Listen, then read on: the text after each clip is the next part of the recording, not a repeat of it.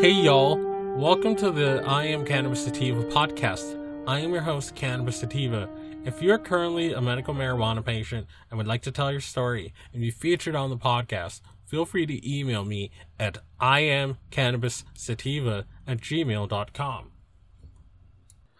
Hey y'all, hope you guys are having a good Saturday. It's Mr. Sativa here in Legal Grass, Massachusetts, the heartland of America. Right now, we're gonna do a quick story. I'm not gonna keep this episode too long. It's from the website Green Entrepreneur, and the article is titled "Boomers Embrace Medical Cannabis, but even in Colorado, the stigma remains." Boomers have never gotten over their fear that their parents would find out they smoke pot. The boomers grew up with parents and grandparents who frowned upon the use of marijuana, which back then was illegal everywhere. But even though it's legal in many states, a stigma is still attached to its use among baby boomers themselves. This is despite the fact that many of those over 60 report positive results from using marijuana to treat issues such as pain and nausea. Those are the findings of a new study in Colorado, in which those over the age of 60 were asked for their views of marijuana, as well as their habits in using it. The report found that usage continues to increase for seniors. Quote, older adults who use cannabis for medical purposes reported positive outcomes, but highlighted difficulties in accessing medical cannabis, end quote. The researchers wrote in a summary of the study. Older adults in Colorado also revealed how a stigma continues to be attached to using cannabis. See, this is why I do what I do, man. I want this accessible to everyone who needs it, everyone of all ages with their doctor's approval to have access to this, especially for medical purposes. I know recreational and medical are one and the same, all use is medical use, but you know, the people that are the most sickest, that are using pharmaceuticals, that are doing the most damage to them, are the people that need it the most. And those are the people I'm going to fight for the most. I mean, I care about all people, but I definitely care about the sickest and the most neediest of it, whether through disability, whether through financial struggle and affording this or whatever. I care about the people who need it the most will get the most help, in my opinion. But let's continue. The study also goes into great detail on the use of marijuana among older Americans. For example, they point to previous research that indicates the use of marijuana by those 50 or older had increased by 71% just between 2006 and 2013. The study produced 5 major areas that were the most common among all senior surveys. Boomers want to know about cannabis. They want to know more about cannabis. More than 70% of comments from those surveyed indicated that more education on the issues and the uses of cannabis is needed for older people. Some also suggested that the research is needed to study the impact of cannabis on a variety of ailments. Doctors are silent about cannabis. Many boomers said that they're most comfortable discussing issues with their primary care provider, with the exception of medical cannabis. They say their doctor is not open to discussing medical cannabis as they want. Doctors block access to cannabis. Many of those reported that their primary care physicians were unable or unwilling to provide a certificate. The document required to access medical cannabis from a dispensary. Again, this is why in all these informational episodes that I've done with you guys about how to get cards in respective states, that's why I tell you to never talk to your primary care doctor about this. Again, one, they're not educated on cannabis. They did not learn it in medical school in the 1970s or 80s or 90s.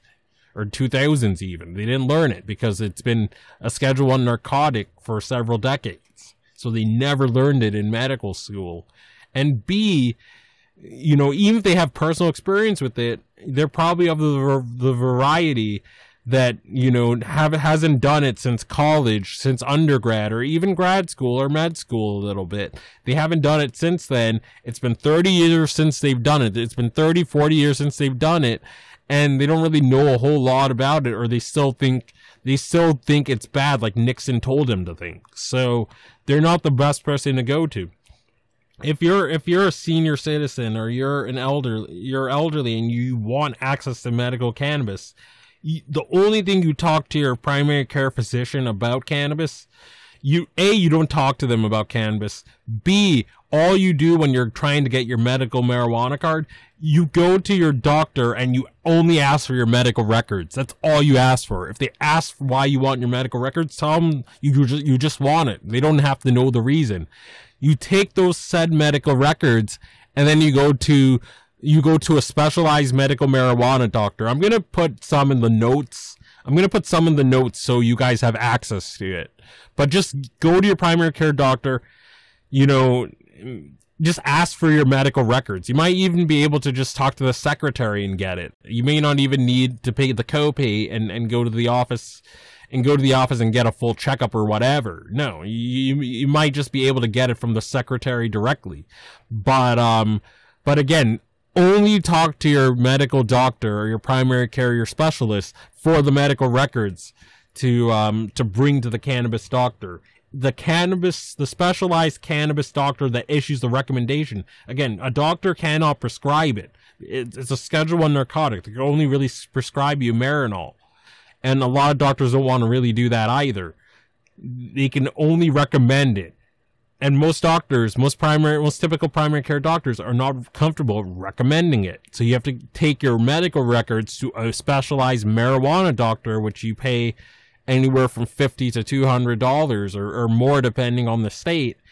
They fill out the needed paperwork that your state medical marijuana program needs, and then you get your card. That's how it tends to work. Don't talk to your doctor about cannabis until they get re-educated on it, because most doctors, they hold reefer madness views. B, they weren't taught in medical school. So even if they do want to help you on it, they don't really know anything about it. Positive outcomes. Users reported positive outcomes in using cannabis. Non-users reported hearing about positive outcomes from their friends and family. Some reported using cannabis for sleep difficulties, but the majority reported using it to treat pain related to illness or injury. Stigma. The report found that both users and non-users share a negative view of using cannabis as a recreational drug. Again, there's no such thing as recreational. All use is medical, like Dennis Perron once said. Perron, I think that's how you say it. Those surveyed did point out that recreational cannabis, which associated with youth and carelessness. See, this is that mentality that a lot of people and a lot of politicians still have. Your average politician in your state house, or your or even in the House of Reps or U.S. Senate, again, they see it as as a drug young people do. You don't see it for the medical purposes, or if they do, or even if they have to say that it has medical value to keep their seat, because it'd be seen as crazy to say it doesn't have medical value in 2019, because 34 states have made it legal for medical use. So I mean, it'd be silly, and it would make them unelectable, but in the reddest of states, to say there's no medical value to cannabis. But a lot of them have that mindset that it's associated with youth and carelessness, that you do it in your college days, or you do it in your 20s when you're young and unattached. Once you get those children, once you get that mortgage, once you get that 9-to-5 job, you better stop. You better stop, because that's what adults do. I'm sure that's how my parents see it. That's how a lot of people see it. That's how a lot of people still see it. Was also comparable and sometimes preferable to drinking alcohol. The research was led by Julia Bobbitt of the University of Illinois Urbana-Champaign. I'm probably butchering that. Other researchers came from the University of Colorado and the University of Iowa. The researchers set out to find the most salient themes among seniors who use medical and recreational cannabis in Colorado. They specifically wanted to find out the details on the perception of cannabis use by both the users and non-users, how older users access cannabis, and both the positive and negative outcomes from cannabis use. They spoke to 136 people over the age of 60 between June and November 2017 through focus groups held in senior centers, health clinics, and cannabis dispensaries in 15 cities in Colorado. Follow dispensaries.com on Twitter to stay up to date on the latest cannabis news. End of article. So again, I'm going to attach resources in the show notes so you can...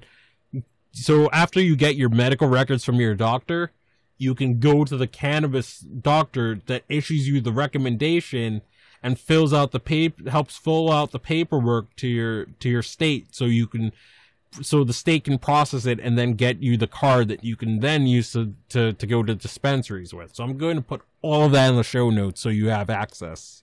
And I really hope you got a lot out of this. And this is why I do what I do, man. This is why I do what I do, folks. If you find yourself coming around often to my podcast and want to support and expand our humble little project, there are a few ways you can support us.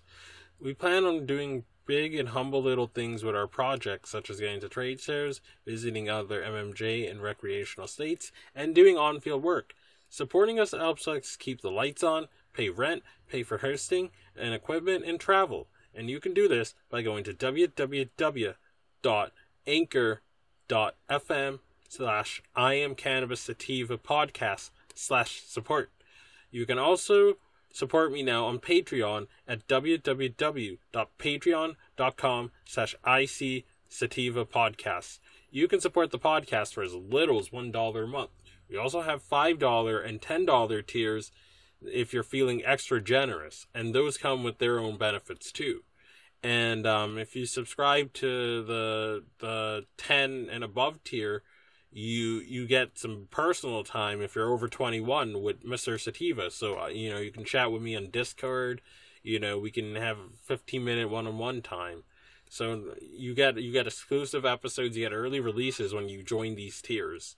And you can also subscribe and find our podcast on Spotify, iTunes, Anchor FM, Overcast, Radio Republic, TuneIn Radio, Stitcher, and iHeartRadio. Follow us on socials at on Twitter, for example, at IC Sativa Podcast, and on Instagram at I Am Cannabis Sativa. And as always, stay medicated, my friends. Peace.